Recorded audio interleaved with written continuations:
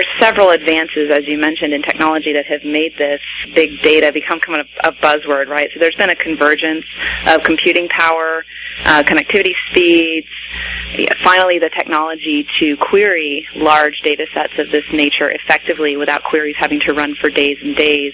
All of these actions in the industry have converged to create the opportunity for us to leverage big data analytics in a way that was not possible even 10 years ago.